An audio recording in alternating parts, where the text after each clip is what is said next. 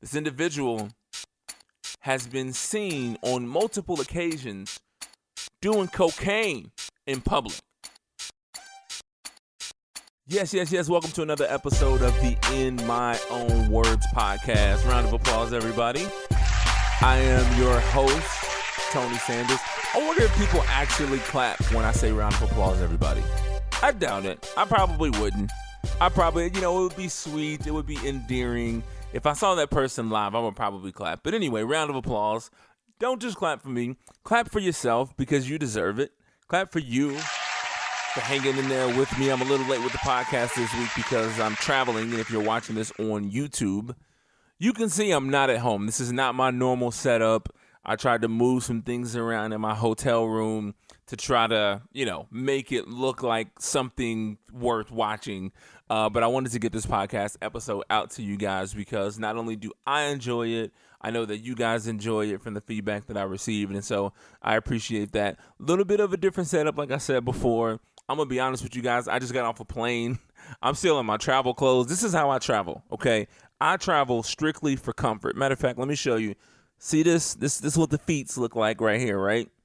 And I just do the slides because TSA is going to make you take your shoes off anyway. If I can just slide them off, slide them back on real quick, that makes things easier. I never know what type of situation I'm going to be in on the plane, so I like to go with the sweatpants, and then I always bring a hoodie because sometimes it may be cold, sometimes it may be hot. Back home where I left, it was 32 degrees and snowing. Here it's like 60, 50 degrees, and so a little uptick.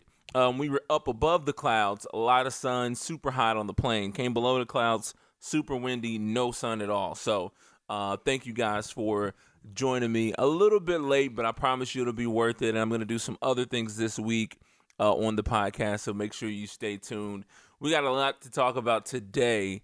But first, let's talk about these Popeyes chicken sandwiches. We got to talk about these chicken sandwiches. I heard these chicken sandwiches were to die for. Nope, too soon? Okay, my bad. A little too soon. I get it.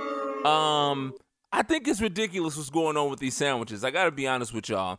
First, I said, you know what, I'm not gonna fall victim to the craze of the chicken sandwich. And that was the first time they had them before they let them go. I saw my brother with one before it was like super popular.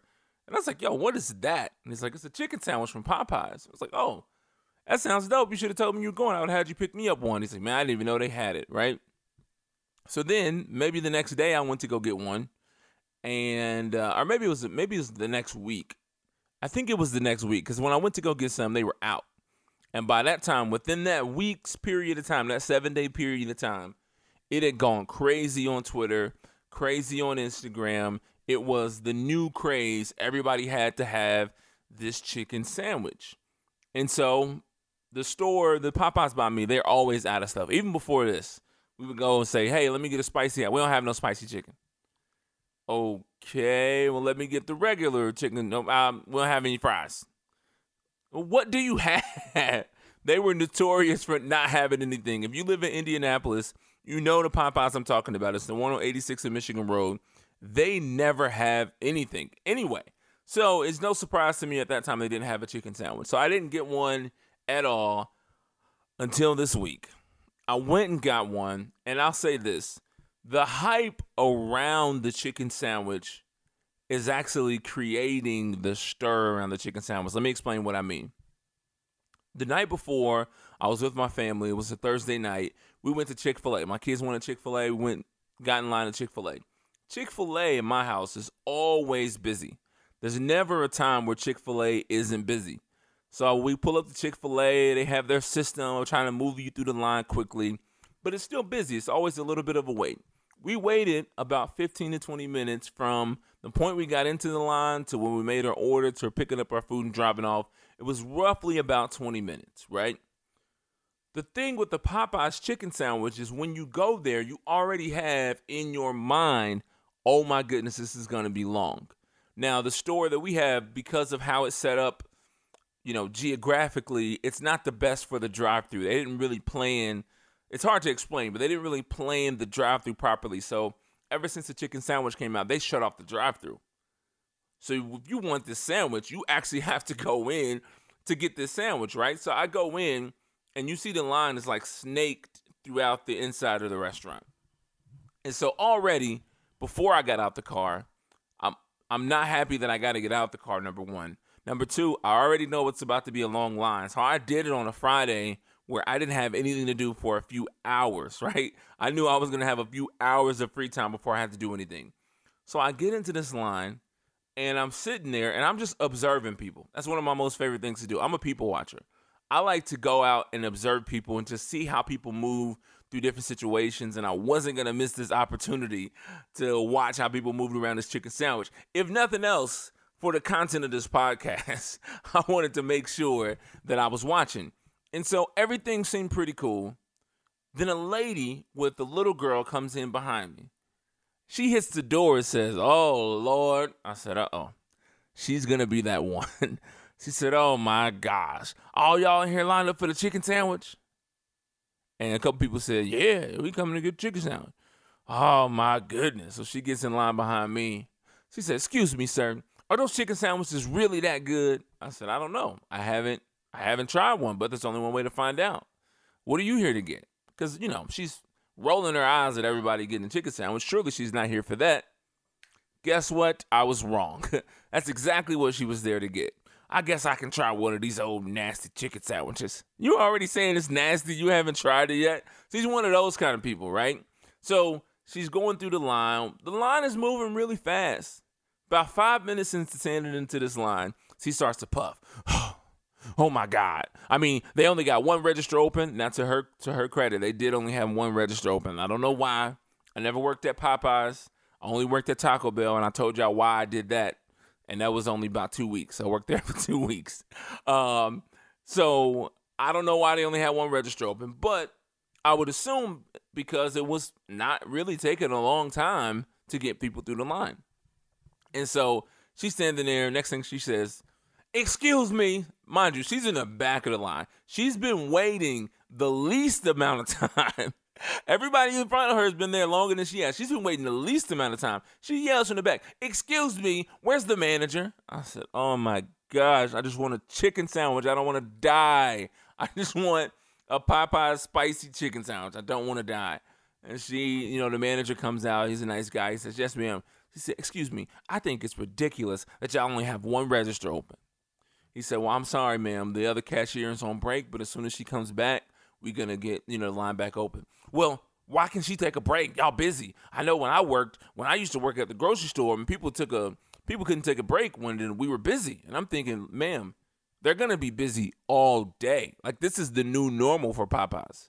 People are going to be lining up to get this chicken sandwich for, I don't even know how long they can keep this going for forever, right? Probably not for forever. I'll give it 6 months maximum, 3 to 6 months. But anyway, there's not going to be a time where they're not busy today. So she has to take a break sometime. I understand that. She didn't understand that. And so next thing you know, 2 or 3 minutes later, a lady comes in. They open up another register. Now, this is where it gets a little more interesting because now you're opening up 2 registers, which means the orders are going to go into the queue at different times. So there could be a situation where somebody behind you gets their food before you because they went to the other register, right? I said that to say that's exactly what happened. And not only did the lady behind me go off, another lady in front of me just started going off. I don't understand. Now, mind you, everyone has a ticket. The ticket has a number. Everyone knows their ticket number. You can look and say, "Look, I'm 382, you're 383, you're 384, you're 385. I should get my sandwich first." Well, she's yelling, "Oh, this is so ridiculous. Y'all need to get y'all together and y'all need to," and she's just cussing out the cashier because somebody that was behind her at first got a sandwich before her. And so she's going off. And then they call 383, I think, something like that. One person before me. So I know based on my ticket, I'm next. The lady that was 2 people behind me comes up and grabs the food and starts to walk away. And I'm like, oh my gosh, that's not her food. Like, there's no way that's her food. So the guy that actually has that number comes up to get his food, and now it's not there, and now we have an issue. Now, by the way, the lady hasn't left yet. She's refilling her drink. The drink that she already filled up once, but now she's going back to get a second. She's stealing drinks. Oh, my God.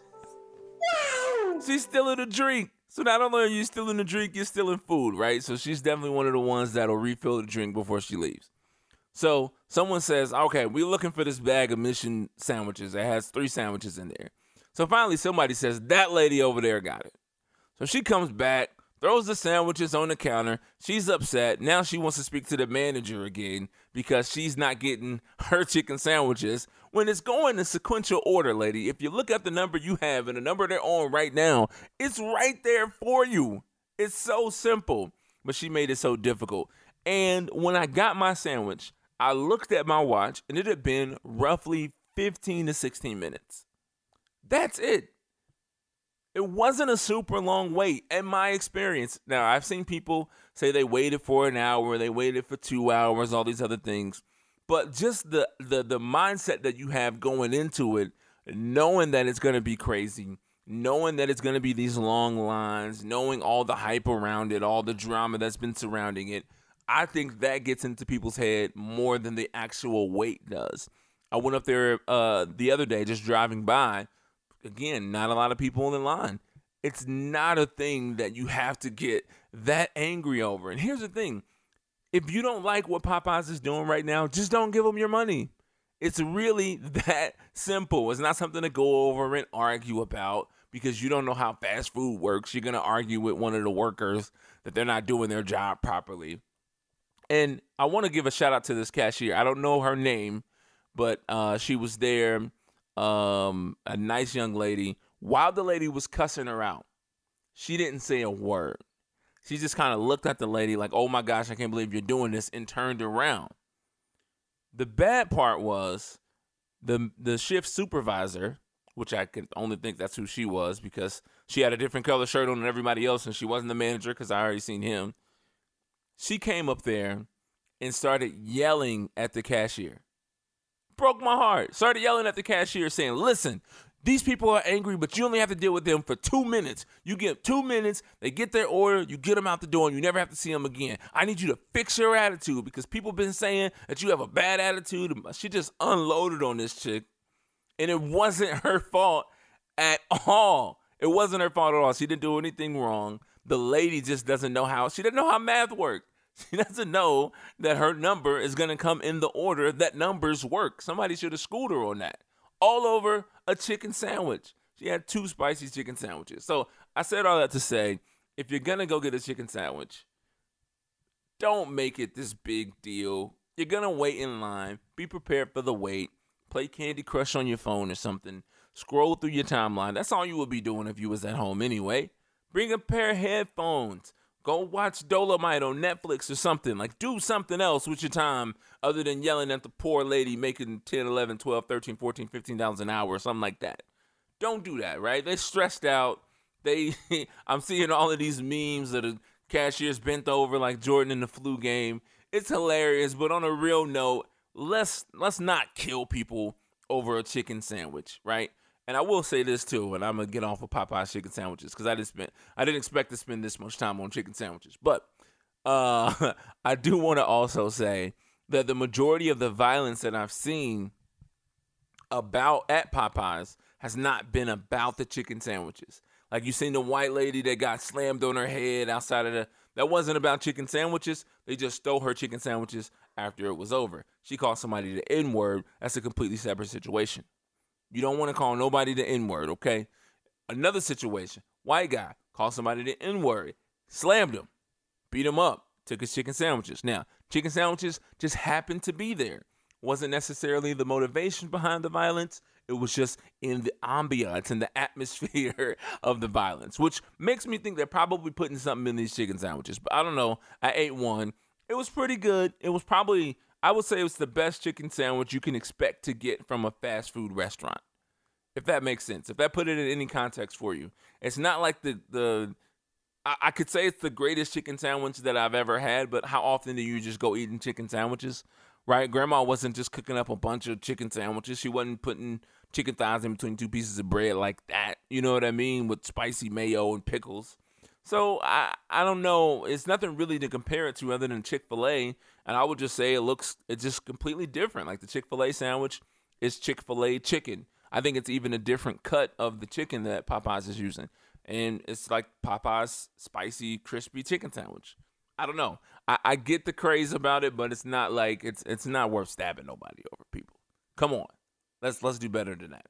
All right. I want to talk to you guys about seeing the signs. Matter of fact, I have theme music for this. Do you remember this song? Tell me if you do. I saw the sign. Hey. Open up my eyes, I saw the sign. Hey. Who remembers that? Think about it for a second. In your head, say, what TV show was that from? I'm going to play it again for you guys. I saw the sign, and it opened up my eyes, I saw the sign. Hey, that was the jam. That is Stephanie Tanner from Full House. Her band Girl Talk. They were singing a song. You remember Uncle Jesse was trying to help her, was putting too much pressure on her. I think they performed at the school dance or something, and she just fell flat on her face. Hilarious. Not that she fell flat on her face, but the episode was hilarious. But I want to talk to you guys about seeing the signs, because a lot of times there's evidence of things right in front of our face, and we don't see it until after the fact. And I want to let you guys know that in my case, sometimes I see it a little early. Sometimes I don't. Okay? Sometimes I see it early. Sometimes I don't. I'll give you a time where I didn't see it early. I look back at a picture of me and my daughter, my oldest daughter, who's 13 now, by the way. And quick side note, I know I have like ADD on this podcast. My daughter called me right before I started recording this podcast saying that some boy was pulled on her hair and like swung a punch at her in school. Now, I'm all the way on the other side of the country. So immediately, I'm like, okay, let me book a flight. I'm about to go beat up an 8th grader, and I'll be back for work in the morning. Can't do that.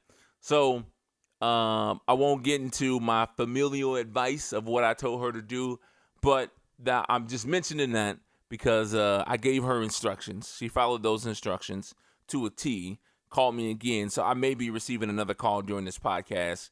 I just want to put that out there in case it happens. So anyway, we're going to talk about giving familial advice, how you run your household, giving that out to the public on podcasts. We're going to talk about that a little bit later. But for now, I want to talk to you guys about seeing the signs. Me and my oldest daughter, when she was young, maybe 5, 6 years old, we took a picture at the bowling alley, right? Now, in this picture, I thought I was looking amazing. I'm not going to lie to you. I had this little jacket on, a black jacket with this red shirt on, the black jeans, the black and red kicks. I thought I was fly. But what I didn't see were the signs. I didn't see the signs. I saw the sign, and it opened up my eyes, I saw the sign. The sign I didn't see was my hairline, y'all. My hairline was like this, just this side right here. This side right here was like doing a pivot. It was doing a V cut. It was like my hairline was running baseline and said, nope. Came back out to the perimeter and ready to shoot the 3. Basketball reference for you guys. My hairline was doing something that was quite amazing. And I didn't see it. And apparently other people didn't see it, or other people weren't honest with me. I didn't see the signs. And that's one of my biggest fears. I don't want to be so... I don't want to lack self-awareness so much that I can't see the signs. And so I want to do this segment on the podcast called I Saw the Signs, where we talk about some of the things that I see coming and that I hope you see too. Because I think people see the signs. I just think people don't want to speak out about the signs. They don't want to say anything about the signs. But me, I'm going to say something about the signs when I see the signs. Let me give you the signs for this individual. Now, I'm not going to give you the name. I'm just going to give you the signs, and then we can get with the name. Okay, this individual has been known to be emotionally unstable. That's one sign. This individual has been seen on multiple occasions doing cocaine in public. Okay, now that's 2 signs. We got emotionally unstable over here, and we got cocaine over here. I'm going to give you the last sign. This person is selling all of their personal belongings in a yard sale outside of their house. Take a second. Think about who it is. I saw Will somebody tell me why Chris Brown is having a yard sale? Nobody's going to help Chris Brown. There's something going on with Chris Brown. Now, look, I love Chris Brown. From day one, Chris Brown was my man. He makes amazing music. I loved him even when he had the lisp. I loved him when he would talk and it sounded like he had a sprinkler system in his mouth. I love Chris Brown. But if y'all don't see that something is going on with this man and nobody is helping him, this era of his life reminds me of the heavy codeine, Wayne sipping syrup era of Wayne's life. Like when his people around him were just allowing him to fall off the edge before people eventually said something. And Wayne could be doing that now still. But when I see, if this is one of my family members, and I say, okay, man, you're a little emotionally unstable, bro. We need to get you some help, right? That'd be the first thing we talked about. Then the next thing I see is you're doing cocaine in public. Now, listen, you shouldn't do cocaine in public or private, okay? Matter of fact, if you're doing cocaine, you deserve this WOW award. Oh, my God. Wow. You shouldn't be doing... Wow. That's stupid.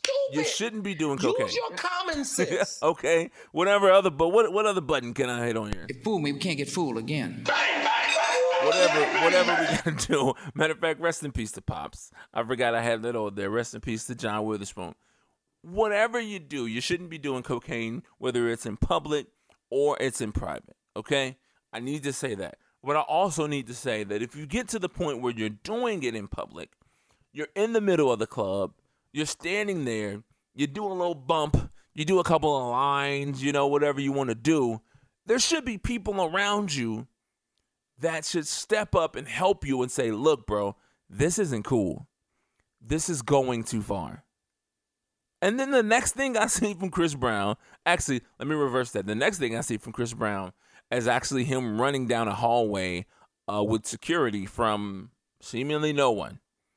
Chris Brown was doing the Bow Wow. Bow Wow was in the mall. Like, yo, I think they see me. Yo, I got to run. Bro, there's nobody behind you. Those girls are going to Forever 21. They don't even know who you are right now. I saw Chris Brown running in an empty hallway with his security. And then the next thing I know is he's having a yard sale. And nobody can tell me why Chris Brown is having a yard sale. Still to this day, I haven't heard does he need the money?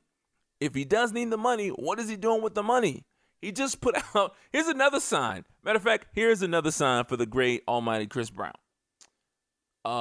He joined the gang after he got famous. That was a little, and we could probably put that one in the emotionally unstable portion of the categories of the conversation. He also put out an album with 45 songs on it. Now, look, I don't know your experience with cokeheads or crackheads, but I will say the work ethic of a crackhead is tremendous. I'm just going to say that. The work ethic of a crackhead is tremendous. I once let a crackhead watch my windows for 2 Tic Tacs and My Little Pony figurine. I don't know what he was going to do with that. I don't know what the black market value of a My Little Pony figurine, but my windshield was never so clean. Matter of fact, it ain't been that clean since. What I'm saying is they will work. I know some people who was doing some things, I'm going to be real not descript. But I know some people who was doing some things that for the right amount of cigarettes, they would change the transmission in your car. I'm just saying. What I'm saying is we got to start seeing the signs. I said when I did my interview with Fee-Ray, I said one of my biggest fears is with artists, they express themselves, right? They're really expressive. They normally live their life through their art.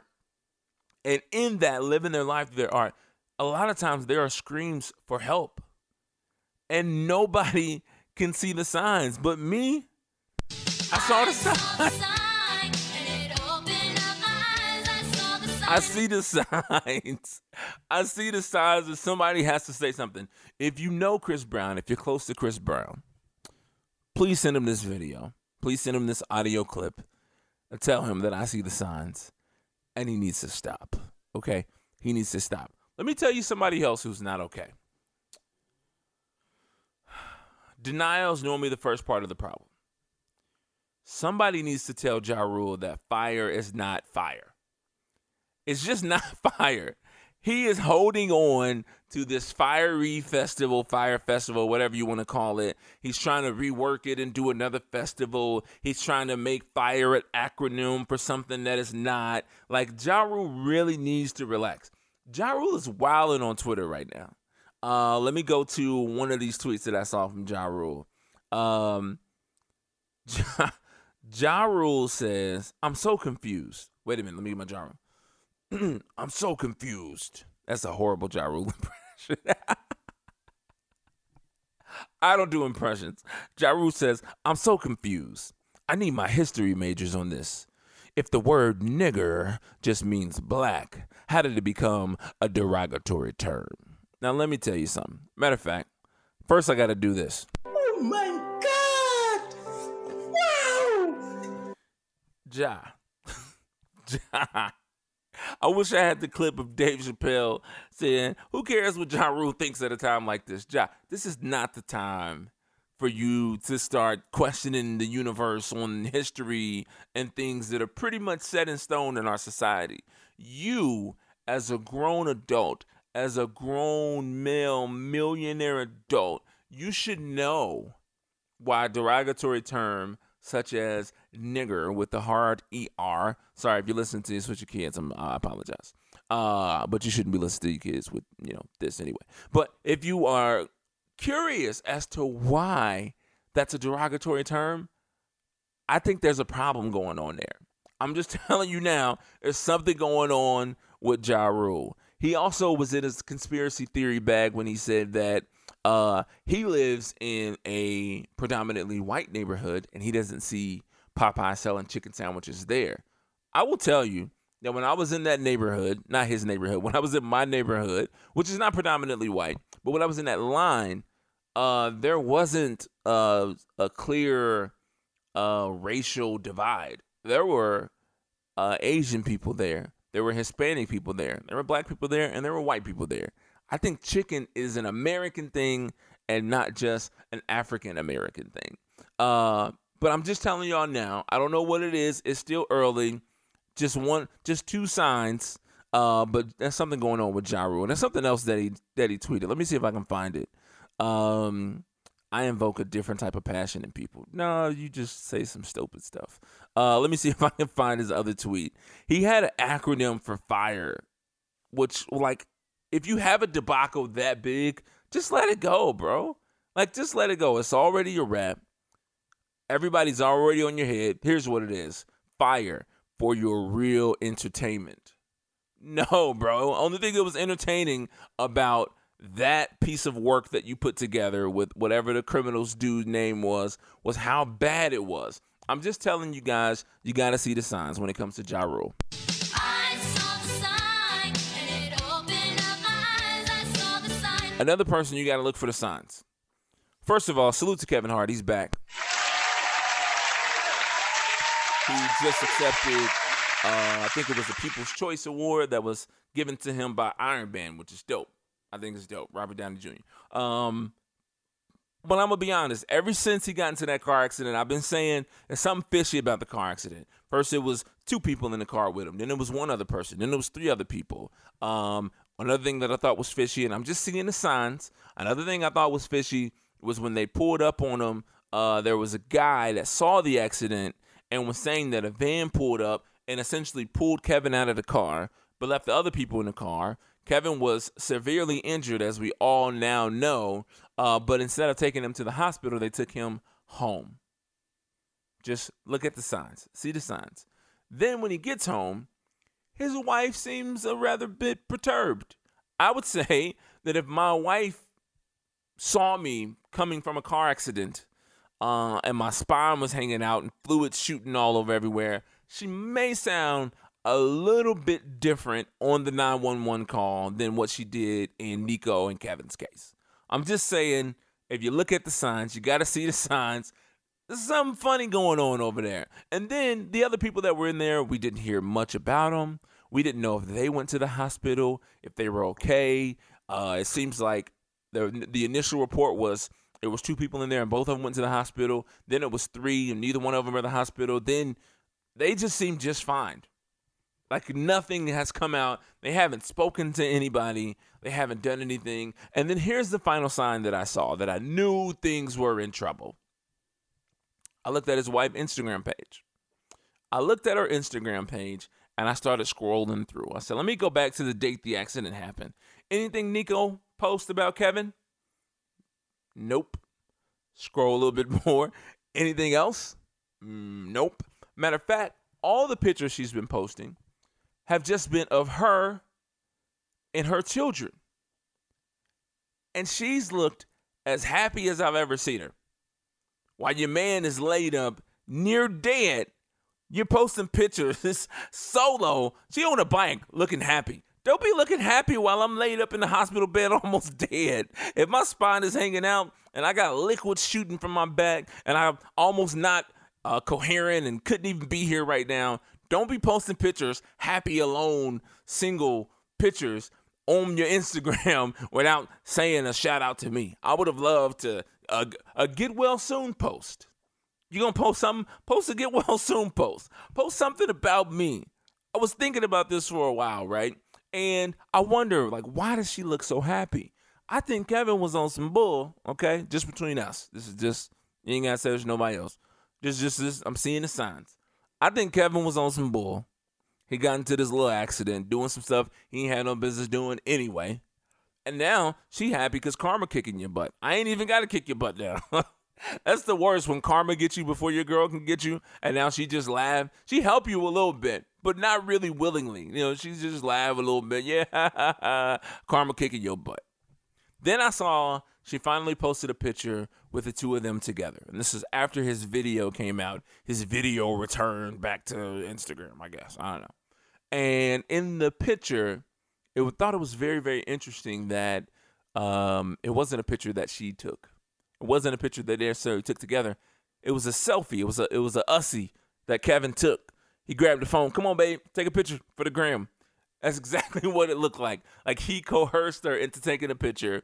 And as far as I know, Kevin posted that picture. I don't even know if she was even involved. She probably got on Instagram later and was like, what? Why am I getting all of these notifications? Who posted this picture? Kevin, why did you post this picture of us? I'm just saying there's something fishy going on. Maybe we'll get to the bottom of it. Maybe we'll never know. But at least you saw the signs. I saw the sign, and it opened up my eyes. I saw the sign. All right, speaking of the signs, we're going to transition a little bit here. I hope you guys like that new segment. It's fun for me. You want to see my dance moves, you got to watch it on YouTube. Go to YouTube and search In My Own Words Podcast and search Tony R. Sanders.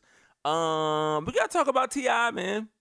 We have to talk about T.I. Tip. Now, let me give some context to what we're talking about just in case you're not familiar, and then we can go a little bit deeper. T.I. was on a podcast, and I wish I had the girls' names, the two girls on the podcast. And I don't even remember the name of their podcast, but I watched it. I listened to it. And I would love to give them some credit because they did issue an apology and they did delete the episode after the fallout of the podcast. And I heard a lot of bigger outlets talking about the content that they created, but not talking about them. And that I always hate that, right? When the big, the Hot 97s of the world and the Breakfast Clubs of the world and, all these people start to talk about you. Oh, my son's calling. Hold on. Tay. What's up? What's up, dude? None. How was school? Good. Hey, I'm What you doing? recording my podcast. I'm gonna call you back, okay? Okay. Say hi to the people. What's up? All right, love you, dude. Love you, bye. All right, that's my son right there. So look, I'm listening to this podcast, and T.I.'s talking about his family. They talk about the TV show, and he's talking about his sons and his daughters. And they stumble upon this topic of, T.I. mentioning he goes to the doctor with his daughter annually on her birthday ever since she turned 16. And I don't know another way to say it other than he checks to see if she's still a virgin by checking to see if her hymen is intact. Now, I'm going to be honest with y'all. I didn't know what a hymen was until T.I. said it. Now, T.I. has a vast vocabulary. He is wonderfully articulate He is an amazing guy, from what I can tell. And that's what he does. Now, I don't think that I'm not the hymen guy. I'm not the guy to talk. I still really don't know what a hymen is. But it was his way of trying to protect his daughter, so to speak, or really protect his mental, which we'll talk about. And, you know, do that with his daughter. It's even weird to talk about. Like I'm kind of stumbling and stammering through this because it's just kind of a weird conversation or situation to have and talk about publicly. And I want to say that was Tip's first mistake. Whatever you do from a parenting standpoint, from a parental standpoint, I believe is your business until you make it our business, right? And this is what I mean by that. I'm not of the belief that I should be able to tell other parents how to parent. However you want to raise your kids is your business until you start to publicize how you raise your kids, right? The way my mind works is I love making content, right? One of my goals in life, my whole goal in life is to be able to create things that inspire people. And one of the big parts of my life, as you just saw with the phone call from my son, is my children and how I parent them and the tools that I give them and the approaches that I take to different situations. There have been times where I've filmed my children and some of the more serious conversations that we've had. But something stops me from pushing that publish button because I know once I publish it, it's no longer my video or my content piece. It belongs to the world now. Even if only 7 people see it today, that stuff exists forever, right? I was watching a video about filmmaking, and it was saying that film that you're making, that you're creating, is your film until you release it. Once you release it, you're letting it go. It belongs to the world now. This podcast episode is mine in the moment right now where I'm creating it. I'm having fun. I'm being loose. I'm saying whatever. But as soon as I hit that publish button, it doesn't belong to me now. Now you have to take it.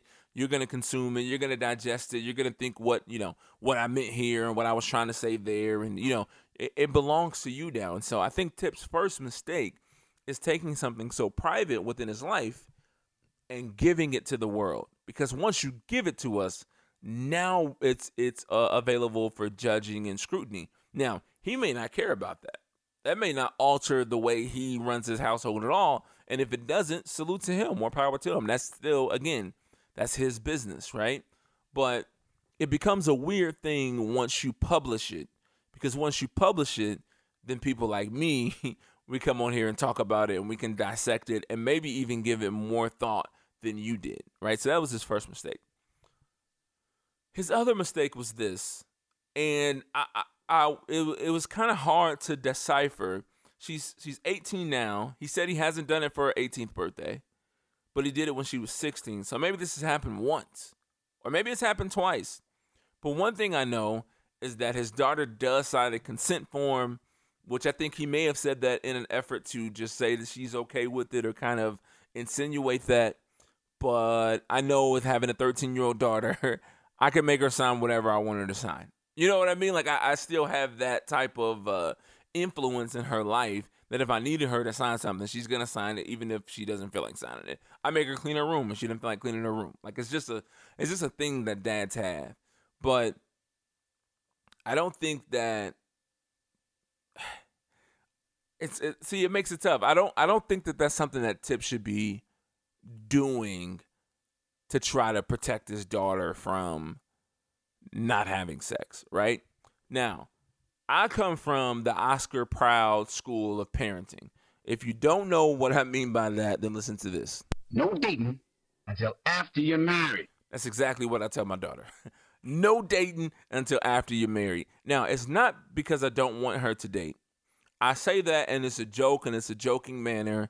And I don't know if T.I. was joking or not. If he was, it was a bad joke and it fell flat. And it didn't, they were laughing about it.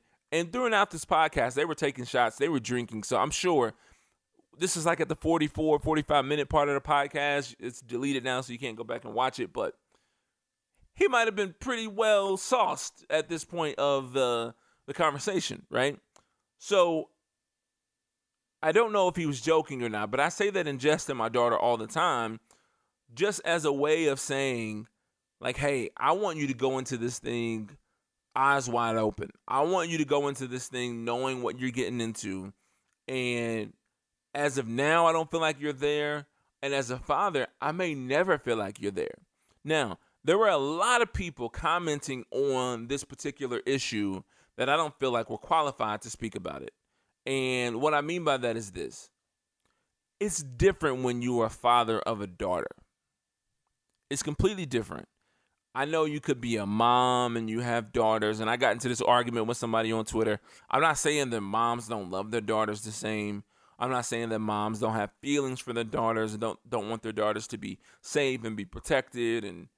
But as a man, here's my perspective. I know what I did to somebody's daughter. Let's just step right in it. Let's not even beat around the bush. I know what I did to somebody's daughter. Somebody's daughter's texting me right now. My wife is texting me right now. Like, I understand what I did to somebody's daughter. And just to think that I'm going to allow that to happen to my daughter at such a young age is repulsive. It's not something that you want to think about or accept when it comes to your daughter, the one that you love the most, right? If you remember the episode of T.I.'s podcast, Expeditiously, with Tiny on there, his wife, she was talking about his karma of how he's treated women coming back to haunt him through his daughters. That is something that every man with daughters thinks about. That haunts us. We think about, okay, what if the dirt that I did when I was less of a man, when I was less educated, when I was less aware of the impact of my actions, what if that stuff comes back to bite me in the butt through the essence of someone doing the same thing to my daughter, right? What I did to somebody else's daughter effectively. That's a big deal.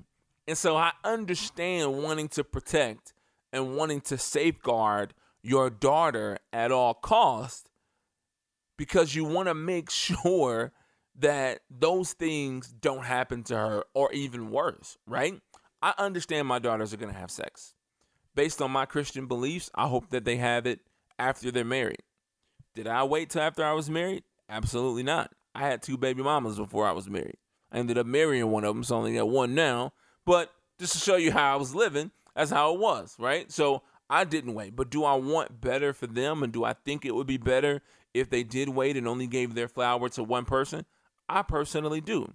Now, to go as far as to go to the doctor and try to check, and that's taking control into a whole nother level. I get the sentiment, but it ain't right. It's like the Chris Rock joke. Oh, no, that ain't right, but I understand, right? I get the feeling of wanting to protect your daughter at all costs and wanting to make sure that the values that you try to instill within her are still within her. No pun intended. I understand the feeling of saying, look, I need to make sure that you are upholding your word the way that you're upholding your word. It's not outside of the norm for people, and especially in uber religious households, to even monetize is not the right word, incentivize their daughters with some type of incentive, saying, hey, if you remain chaste up until this period, then there will be this type of reward for you. I don't believe in that type of system. What I believe in is educating them, and this goes outside of daughters. And I was gonna say that was the other mistake I was gonna say. Tip holds this standards to his daughters, but not to his son. My son just called me. We've had the sex talk already. I've let him know my expectations when it comes to his dealings with the opposite sex. I run the same line across all variables of my children. It's not a personality-based thing. It's not a gender-based thing. And I think Tip messed up on that case. I understand wanting to make sure that happens, but I also understand the value and importance of education. I always take the route of, I'm going to educate my kids. I'm going to arm them with information. I'm going to say, look, here's A, here's B, here's C. You can choose whatever you want to choose because this is your life. And ultimately, I'm going to have a stake in that. I'm going to have a part in that. But it's still going to be your life to live. And you're going to be living that life far after I'm gone. So I want to educate you on the right things to do. I want to set a standard and an expectation of what I expect for you. But for me to think that I could somehow control and back check the things that my kids do when I'm not around, it's ridiculous. I get the sentiment. I understand. As a dad, I understand not wanting to ever face that truth that, man, something is happening. I was with a buddy, and he's married, right? And I'm in his apartment with his mom, and some music comes on or whatever, and a joke is being made about lovemaking, right? Just because of the song that was on. And even as this guy is a grown adult male, married to his wife for over a year, I believe even over 2 years, and their mom is in their home, she still cringed at the idea that her son is having sex. You see what I mean? Like, that feeling is not going to go away. And I would say, and I only have one side of this story, I would say it intensifies when it comes to your daughters. I would say that. Matter of fact, let me see, how long have we been doing this podcast? Well, we got time. We're not even in an hour yet. Let me see if I can call my cousin, because he has daughters, and I just want to hear from the men who have daughters about how they're dealing with these situations. I don't want to hear from the mom, no disrespect. I just don't think that I don't think this is gonna register with you the same. I don't want to hear from the people who don't have anybody. I want to hear from the people who are in a similar situation as myself and as T.I. Let's see if I can get him on the phone.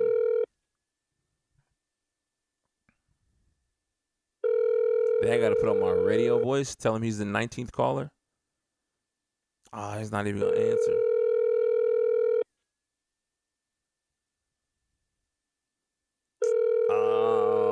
Failure.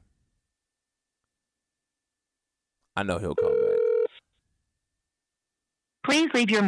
I know he'll call back. Yeah, but I just want to hear, there's a bigger conversation that needs to be had about the feeling that men have when it comes to their daughters, or men's feelings in general. I was having this conversation with someone because I'm going to be honest with you guys. We had a program, a men's program at church, and we've been going through these series about how to be a godly man, a godly father, a godly husband, right? And one of the things that I felt like was a roadblock for me just as a man was lacking the ability to express my emotions and my feelings, right? I'm a very expressive person, as you guys all know, watching and listening to this podcast.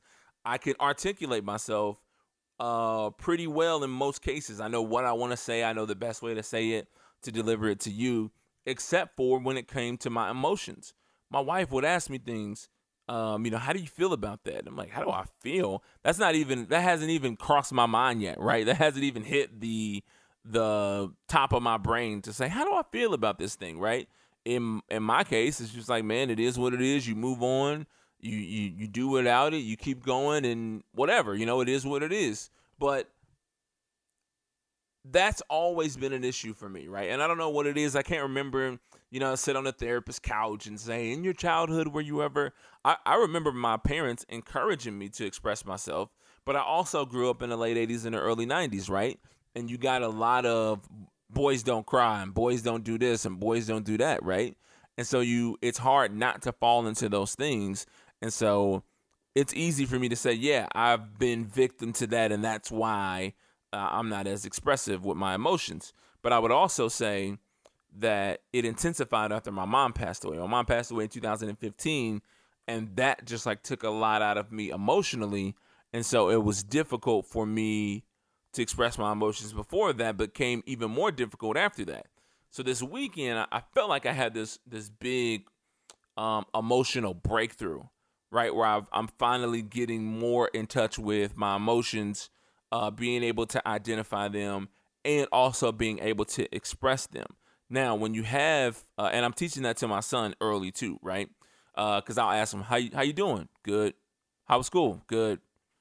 You feeling all right? Yeah, I'm good. Like, nah, bro, you need to be able to articulate yourself and express how you're feeling, especially when you're mad, you're frustrated, you're excited even, whatever that is, be able to express that.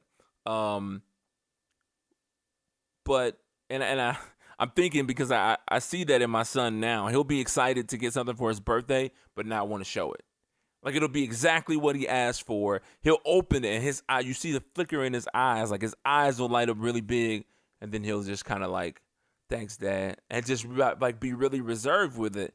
And it's one of those things where I'm seeing myself in him, and I want him to be better. I want him to be more expressive about his emotions.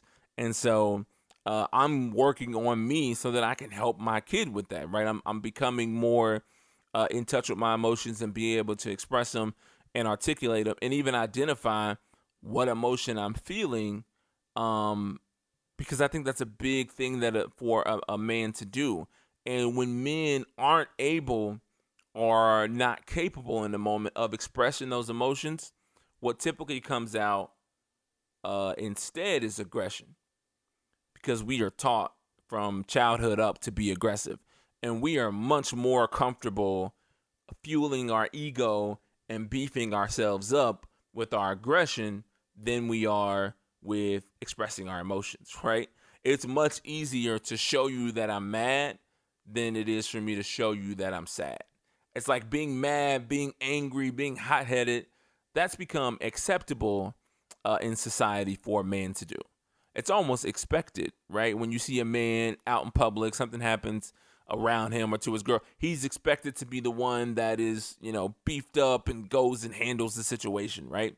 But if a guy was sad, you'd be like, yo, what's wrong with this guy? Like, he's sick. Something's wrong with him. He's not right. You know what I mean? And so it's a bigger conversation that we need to have around T.I.'s Hyman maneuver or whatever. It's a bad joke. I'm sorry.